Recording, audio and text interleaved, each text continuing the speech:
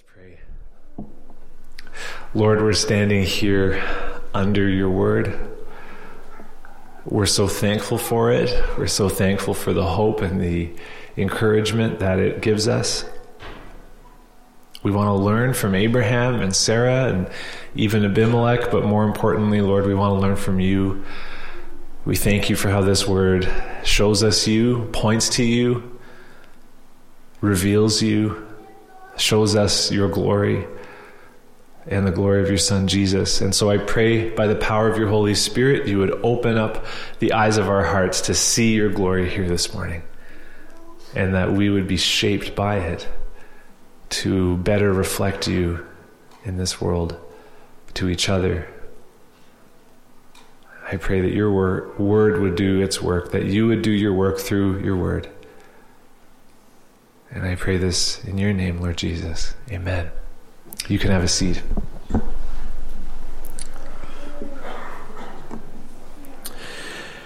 Really good stories so very often have plot twists. After all, no one really wants to follow along with a story where everything is predictable and happens exactly the way that you think it's going to happen.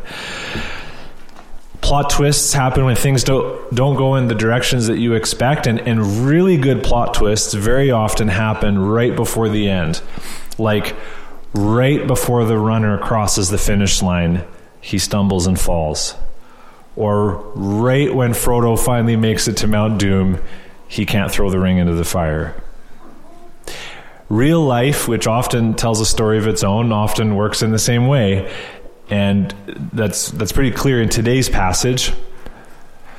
Right before Abraham and Sarah finally have their son, finally have their son, Sarah gets carried off into the collection of some pagan king. And if we didn't know how the story ended, we'd be like really worried as we read this. If we were reading Genesis for the first time, we'd be really worried at this point. And even though most of us do know how this ends, I think most of us have a sense of where the story goes, and well, we just read the passage together, so we do. But I trust that today's plot twist in the story of Abraham and Sarah, and the way that this plot twist gets resolved, will be an encouragement to us as we reflect on God's power to do whatever he wants, in spite of our best efforts to get in his way. And that's one of the great takeaways from today's passage. There's a few others, but let's start by just walking through the passage together. And the outline, again, is pretty straightforward, just looking through the main beats of the passage. And the first big step for us this morning, at the beginning of chapter 20, is considering how Abraham stumbles in faith again. Chapter 20, verses 1 to 2. And our passage here begins with Abraham on the move again. It's a good reminder. He had stayed for a fair bit of time by the oaks of Mamre, but once again, he's on the move. He had no fixed address in the promised land. And his journey takes him to the south of the land, and he comes to Gerar, where an early Philistine king reigns. So he's referred to as a Philistine in chapter 20... Chapter 21, he's referred to as a Philistine. What we know about the Philistines, they didn't actually show up till later, and so this could have been, the Philistines came from Crete, is one of our understandings. So this could have been an early migration. It could have been referring to him as a Philistine, since that's where they lived later. There's some question here, but he comes to Gerar, where this early Philistine king reigns. And in verse 2, we hear these really disappointing words. And Abraham said of Sarah, his wife, "She is my sister." Okay, now we know what this is all about. The Genesis doesn't go into a lot of detail because we saw this happen already back in chapter 12. In case we forget, we're going to be reminded in a few verses. Sarah's really beautiful. Abraham was really worried that people were going to kill him to take his wife, and so he tells people that she's his sister so that they can just take her anyways, but at least he doesn't get killed. It's hard to put a good spin on this. And now a question that you might be asking at this point, not only is, come on, are you serious, Abraham? Like, for real? Now, you might be thinking, wait a second, Sarah is like 89 or 90 right now. At that age, Abraham is still paranoid that she's going to get stolen for her beauty. And the answer is obviously yes. She must have been remarkably beautiful. A couple of things we should be aware of, though, is that Sarah lived until she was 127. So very likely the aging process was slower. This would bring her relative age back. But something else to keep in mind here is that the two men who stole Sarah, Pharaoh and Abimelech, were kings. And kings at this time in history, they would not have been taking Sarah to be their one and only wife. They rather were adding Sarah to their harems.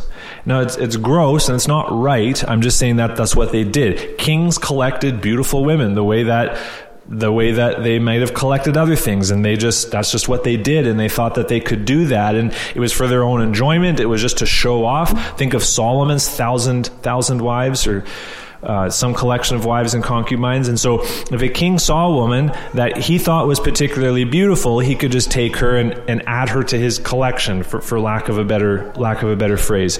And so it's not as if Pharaoh and Abimelech saw Sarah and thought, man, that's the girl of my dreams. She's the one and only for me. That's not how they thought. Rather, they thought, wow, that's a particularly beautiful, in Abimelech's case, 90-year-old. Let's add her to the harem. Okay, now again, I'm not saying this is good. This is not good at all, but this just helps us understand a little bit of what's going on here. And sure enough, that's what happened. Verse 2, and Abraham said of Sarah his wife, she's my sister, and Abimelech king of Gerar sent and took Sarah. Abraham once again tells a lie, or at least a white lie, and he lets Sarah be taken into this vulnerable situation instead of telling the truth and being willing to die, if needs be, to protect her.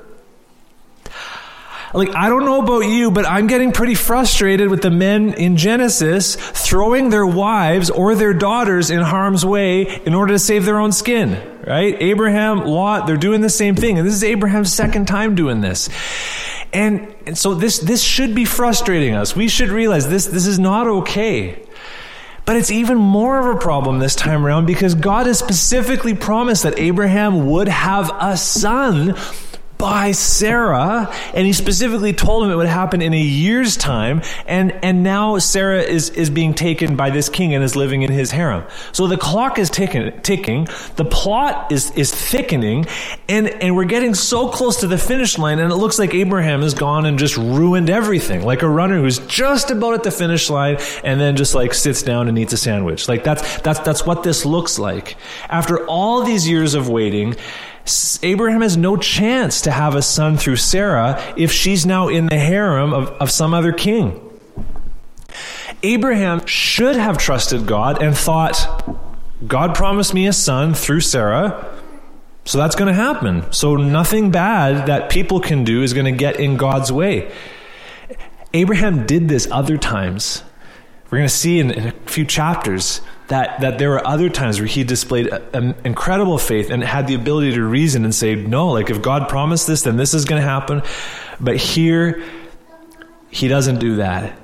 He gets afraid, he loses faith, and he lets Sarah get taken. And now, God's promise appears to be in danger, major danger. How in the world is God's promise to give Abraham a son through Sarah actually going to happen now? Well, if you're reading Genesis for the first time, I would encourage you by saying that if God is powerful enough to give Sarah a baby at 90 when her husband's 100, then don't you think he's powerful enough to get Sarah out of Abimelech's harem?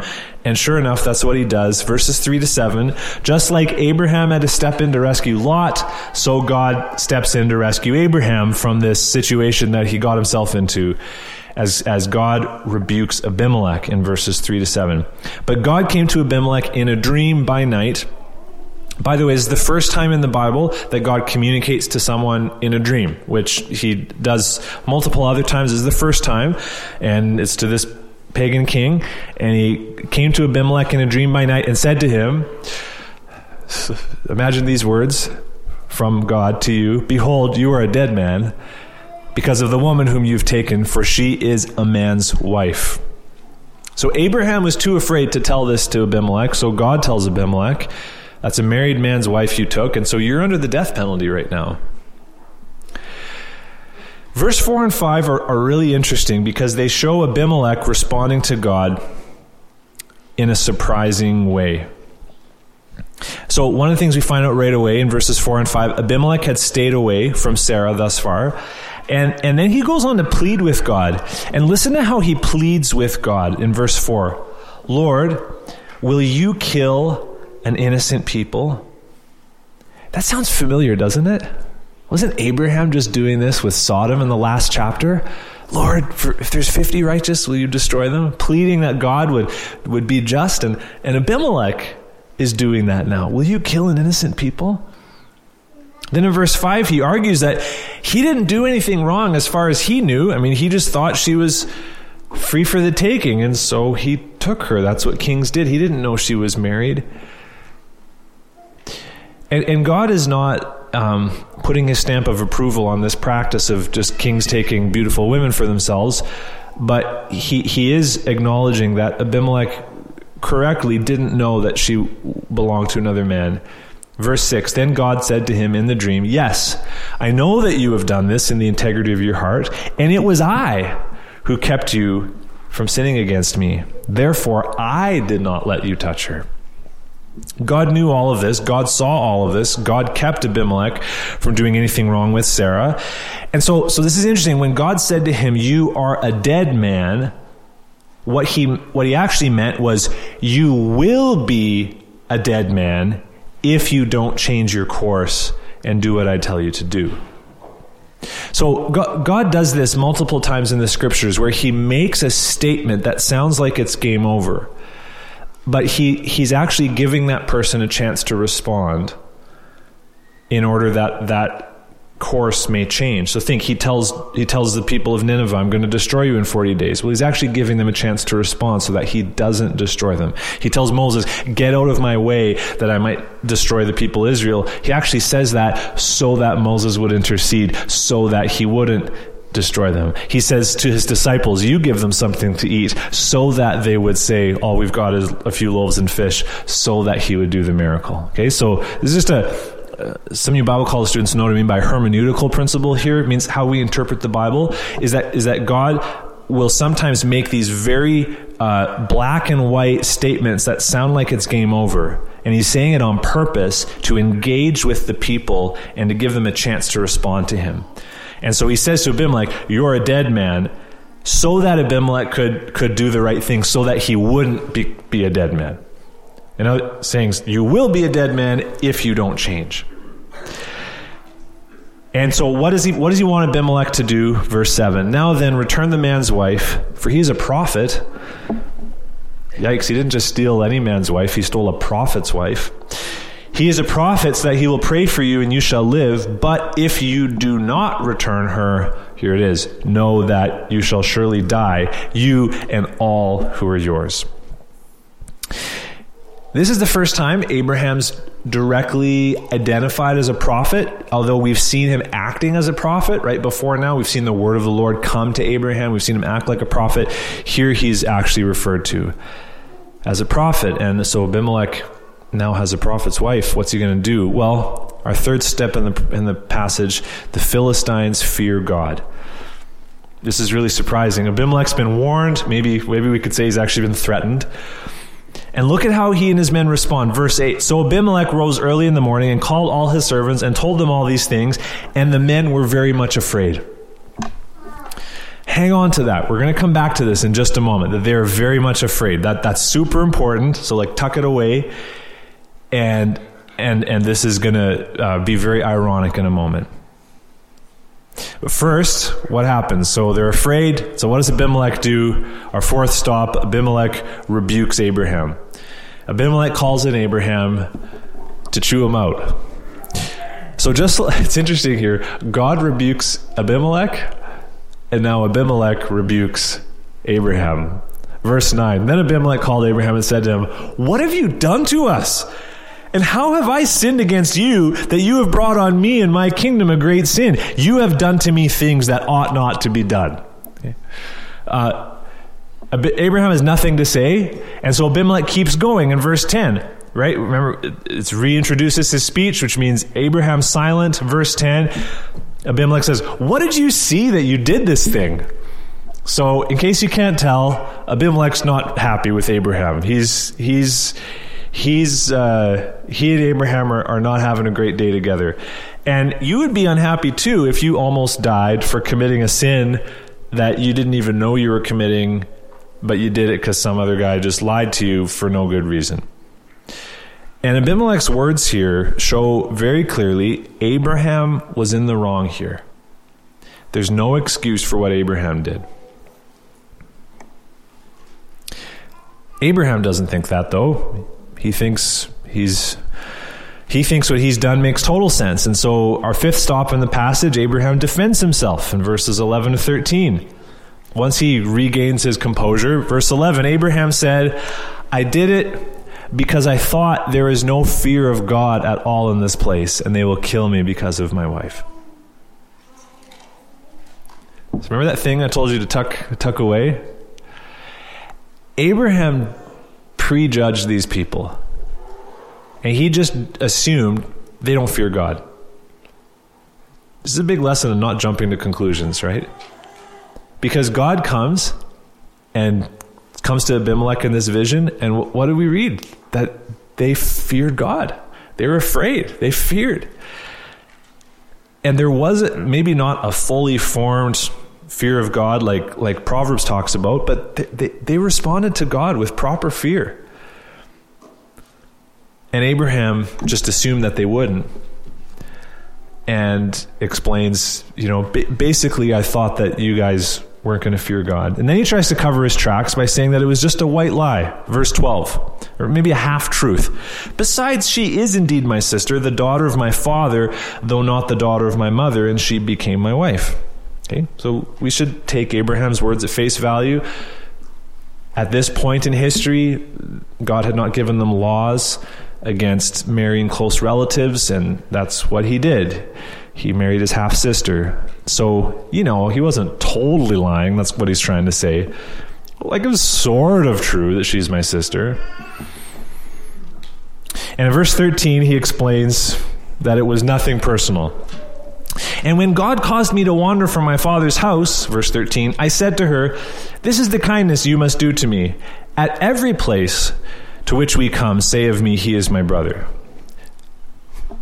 So in other words, he's like saying to Abimelech, don't take this personally, Abimelech. I don't trust God to take care of me anywhere I go. Not just with you. I don't trust anybody. I think everybody's out to kill me, not just you. I don't think you're worse than anybody else. In other words, Abimelech, it's not you, it's me.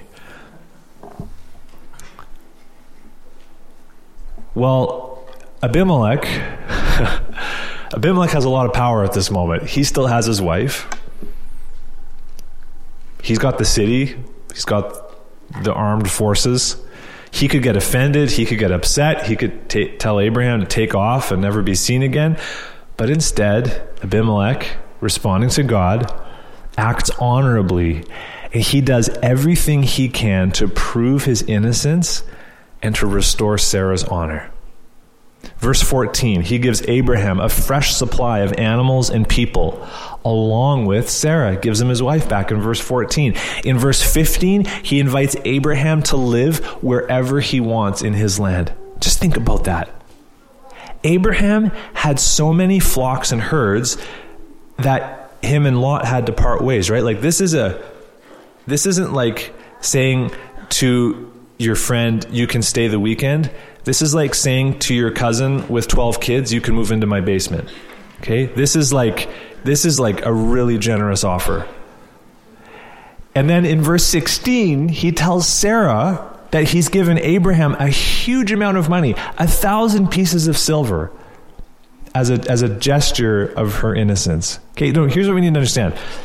Around this time in history, a Babylonian laborer, just like a construction worker, made about half a shekel of silver a month. So this is like 166 years worth of salary for like a construction worker of the day. That's a ton of money. And it seems like Abimelech gives this money to Abraham for Sarah to help change people's perception that she's not a disgraced woman, but she's a highly valued and a treasured and a pure woman. Men in the room, notice how hard Abimelech is working to honor and protect Sarah. Take notes and follow that example, not Abraham's. Abimelech is treating Sarah better than her own husband did. It's remarkable, right? And you have to wonder if he noticed it himself. You have to wonder if he was like still having a hard time with the fact that he was treating Sarah so well when Abraham didn't. There's a little bit of a barb there in verse 16. He says, "Behold, I have given your brother 1,000 pieces of silver." It's a little bit of a dig, hey? Like, he didn't say your husband. Maybe did he do finger quotes? "Oh, I've given your brother 1,000 pieces of silver." A bit of sarcasm. Abimelech's probably still stinging from Abraham's lie. But his generosity here is amazing. He restores Sarah to Abraham, works to restore her honor and dignity, and Abraham does pray for him as God told him he would, and he's restored. Verse 17 to 18. Then Abraham prayed to God, and God healed Abimelech, and also healed his wife and female slaves so that they bore children. For the Lord had closed all the wombs of the house of Abimelech because of Sarah, Abraham's wife. So, disaster averted. The story of Sarah and Abimelech's house ends on this really ironic note. Think about this. What was Sarah's big problem in life? She was barren. And as she spends time in Abimelech's household, God makes all of the women in that household barren. And as Sarah leaves, they become fertile again, which raises our hopes that maybe God is finally going to be able to do the same for Sarah. And sure enough, as we turn over to chapter 21, the news that we've been waiting for, here at EBC, we've been waiting for this for several months, and Abraham and Sarah had been waiting for several decades. It finally arrives with the birth of Isaac. And there's 4 steps here as we consider the birth of Isaac. We see first the Lord's visitation in verse 1, chapter 21. The Lord visited Sarah as he had said, and the Lord did to Sarah as he had promised. You getting this here? That this is God keeping his word, God doing what he said he was going to do. Who's the main character of this story? It's God. Don't miss that. He's delivering on his promises. He deserves the credit for what happens here. The Lord's visitation. Number 2, the son's birth. And Sarah conceived, verse 2, and bore Abraham a son in his old age, at the time of which God had spoken to him. Sarah bore Abraham a son, not Abimelech. So now do you see why it was so important back in chapter 20 that Abimelech didn't touch Sarah? It was so important because then it could have had some question, well, whose son was this? But no, he was so important for him to maintain her innocence so that we know this is Abraham's son. And sure enough, Isaac is born to this old couple right when God promised that he would be. I just can't help but wonder, like, the narrative in the Bible is often written just really to the point, and it just communicates the facts, but I just can't help but wonder what it must have been like for Sarah to be pregnant for the first time in her 90s. Like, did she get morning sickness? Did she notice the bump first, or did she feel the little flutter of arms and legs moving around inside of her? What wonder must have filled Abraham as he placed his rough old hands on her rounded belly and felt little feet pressing back. Those months of pregnancy must have been filled with such a holy expectation. And what a flood of emotions must have swam through Abraham's heart as he heard his 90-year-old wife crying out in the pains of childbirth. He knew how many women died in that process back then. He knew how dangerous it was. Was his faith strong in those moments, trusting God to carry them through? And then the moment when those little lungs filled with air. And Abraham and Sarah heard their son crying for the first time. Can you imagine what that must have been like? I would have loved to see the expression on Sarah's face as she looked at Isaac nursing for the very first time.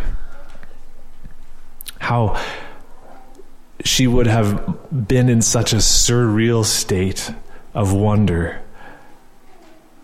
It's hard to describe, it's hard to imagine, but it all happened. There it was, just like that. It's interesting, we're going to get to Sarah's reflection here in a moment. Genesis really honors Sarah as it shares some of her reflection, but the first thing we hear about this child is actually not anything about the child, not anything about the child's mother, but rather the father's obedience. There's a pattern here, right? In the Bible, the fathers are given primary responsibility for their children, and we see two stages of that here in verses 3 and 4. Verse 3, Abraham called the name of the son who was born to him, whom Sarah bore him. Don't miss this, right? Just celebrate this. Sarah bore him. What did he call him? Isaac, just like God commanded. Isaac means he laughs. And he gives him the name God said to give him. Then verse 4, and Abraham circumcised his son Isaac when he was 8 days old, as God commanded him. Isaac, covenant child, gets the covenant sign, welcomed as the son of promise, and his father obeys. And now finally, the miracle gets celebrated in verses 5 to 7. First, we're just reminded, Abraham was 100 years old when his son Isaac was born to him. In case you forgot that, 100 years old. And now honoring Sarah, we get these two just wonder-filled reflections from Sarah. Sarah said, God has made laughter for me. Everyone who hears will laugh over me. This isn't a laughing at, like, haha, this is like a, oh, that happened. That's amazing. Remember, Isaac means he laughs. And initially, Sarah laughed with unbelief when God told her she'd have a son. But now she says, no, people are going to laugh as they laugh with joy as they hear how God has kept his promise and given me this miracle baby. Finally, verse 7. Who would have said to Abraham that Sarah would nurse children? Yet, I've borne him a son in his old age. Good question, Sarah. Who would have said? Who would have said that? Who would have guessed? God, that's who. God said this would happen, and God was right. Here you are, bearing Abraham a son in his old age. It took us a long time to get here, though, didn't it? Like we've reflected already, maybe it felt like a long time for us walking through these chapters of Genesis over the last few months. Imagine how much longer it felt for Abraham and Sarah. Called to the land of promise, they had to wait 25 agonizing years before the promise was fulfilled. That's like from 1998 until now. Where were you in 1998? Take a moment and think. Some of you weren't born yet, and you get a pass on this. But those of you who are old enough to remember, where were you in 1998? Where'd you live? What were you doing? Think of how much has changed in the world since then. Think of how much has changed in your life since then. Now imagine 1998, you got a promise from God, a direct promise from God. And it got repeated maybe 2 or 3 years later. And then a few years went by, nothing. And then God repeated the promise again. A few more years passed and you got one more reminder. Still nothing. And then finally, in 2023, it happens. It's not hard for us to see that God works on different timescales than we do. God's watch runs at a different speed than ours does, so to speak. I mean, think of it, those 25 years are nothing compared to the big story of redemption Back in Genesis 3, he promised a snake crusher. And Adam and Eve, there's some hints when they named their first son, Cain, they were hoping he was going to be the snake crusher. Did they have any idea thousands of years would pass before God fulfilled that promise? And here we are still waiting. Maybe you're waiting this morning for an answered prayer. Maybe you're waiting this morning for a promise to be kept. Maybe you're still waiting for all things to work out for good through some tragedy that you've experienced in your life. And whatever you might be waiting for at a personal level, we are all groaning with creation, which waits with eager longing for Jesus to come make all things new. To be a Christian means that you are someone who is waiting, as Romans 8:24 says, eagerly for adoption as sons, the redemption of our bodies. For in this hope we were saved. Christians are waiters, eager waiters. And it's been a while, hasn't it been? Are you ready for Jesus to come back yet? I am. And the more that time passes, like Abraham, the easier it is for us to get impatient and to lose the plot, isn't it? And so we so need to be reminded from this story and from God's word that God's timescales are not ours. Peter reminds us of this, 2 Peter 3:8-9. Do not overlook this fact, beloved, that with the Lord 1 day is as 1,000 years, and 1,000 years as 1 day.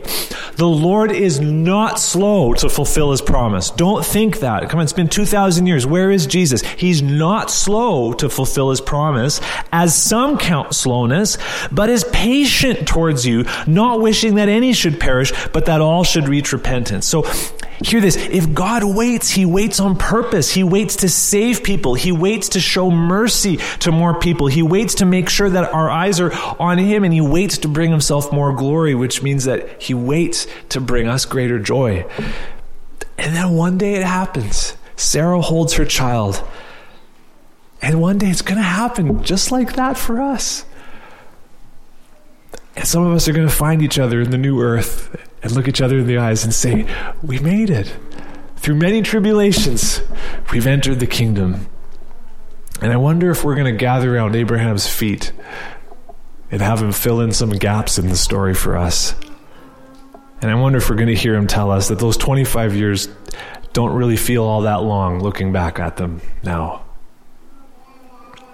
The birth of Isaac encourages us to wait with patience as we ask God to keep his promises, especially our blessed hope, the appearing of the glory of our great God and Savior Jesus Christ.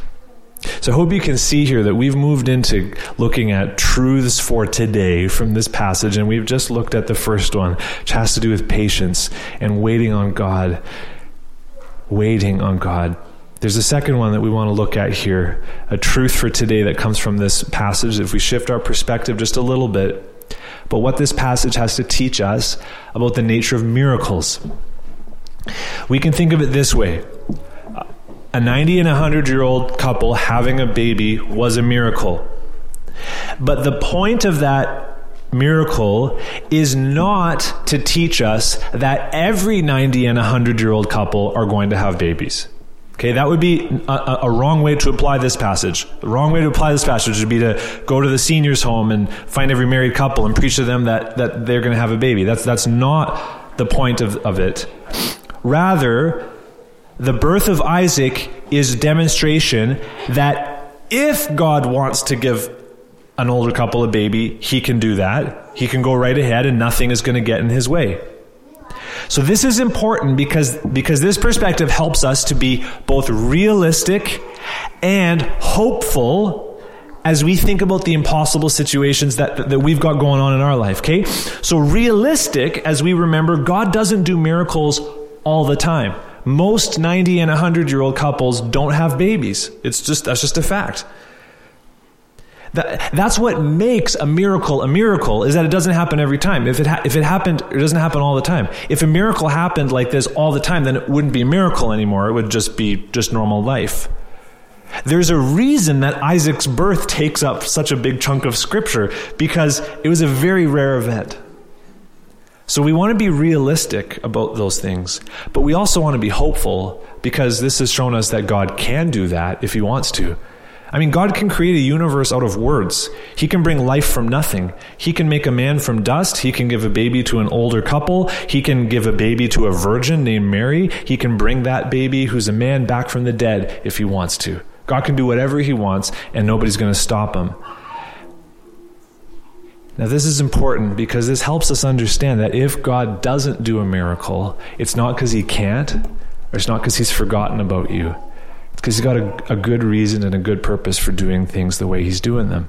So maybe you've got some impossible situations in your life today. Maybe something in your body. Maybe something in your family. Maybe there's a hard heart that you're praying will soften. Maybe a roadblock in your life that you just can't get past. And the hopeful side knows that God could completely destroy that roadblock in a second if he wanted to. We hear the cries of baby Isaac and we remember nothing is impossible for this God.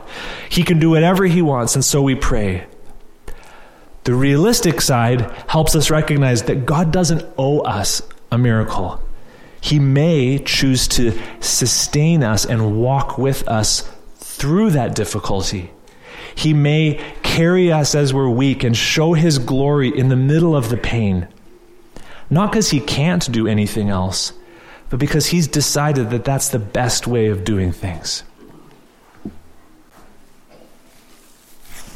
Now maybe you're thinking, that actually sounds pretty hopeful to me. That realistic stuff actually sounds very hopeful. I can walk through suffering if I know that God is going to be with me. And if you're thinking that way, you're on the right track. Think of Romans 12:12. Rejoice in hope, be patient in tribulation. The power of God to do miracles doesn't teach us that he owes us a miracle every second of every day. But it helps us see if he doesn't do a miracle, it's not because he can't, it's because he's up to something better. Finally, we learn some truths that have to do with God's absolute power over all things, not just in performing miracles on occasion, but in purposefully ruling over all things and working out all things for his good purposes. There's a word for that. The word for God's power to work out all things according to his plan is providence. God's purposeful sovereignty over all things. So let me ask you a question. Where do we see God's power in today's passage? And the answer is not just in the birth of Isaac. It's also in God delivering Sarah from Abimelech's house. It looked like Abraham had wrecked everything, but Abraham stumbles. Once again, highlight God's power, prove this is about God, not Abraham. God stops Abimelech from touching Sarah, sends a disease or some form of sickness on him and his household, speaks to him in a dream, sends Sarah back to Abraham with all of this extra wealth, and all of this is also a part of God's power and God's plan. God's at work, directing all things, even Abimelech's heart. God's in charge of Abimelech's heart to bring his purposes to pass. And most of it doesn't qualify as a miracle, but it's still very much the work of God. Ephesians 1:11 speaks of God as him who works all things according to the counsel of his will. This is God, always at work. It's not like he does nothing until a miracle. He's always at work.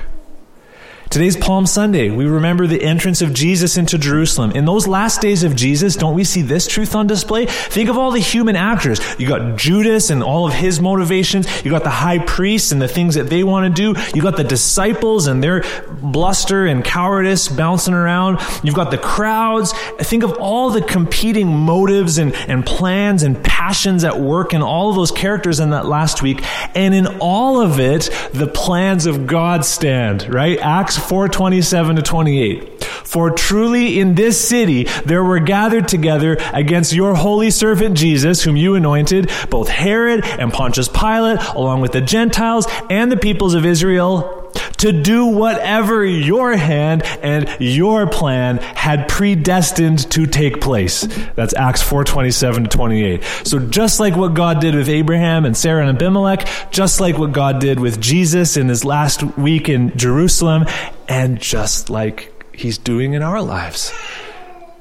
So when things feel like they're falling apart for you, when your foundations are feeling shaky and it seems like wicked people are doing their best to get in God's way, we can look back and look to his word and be assured that God is in control, reigning over all things with purposeful power. He's going to bring glory to himself. He's going to take care of his children.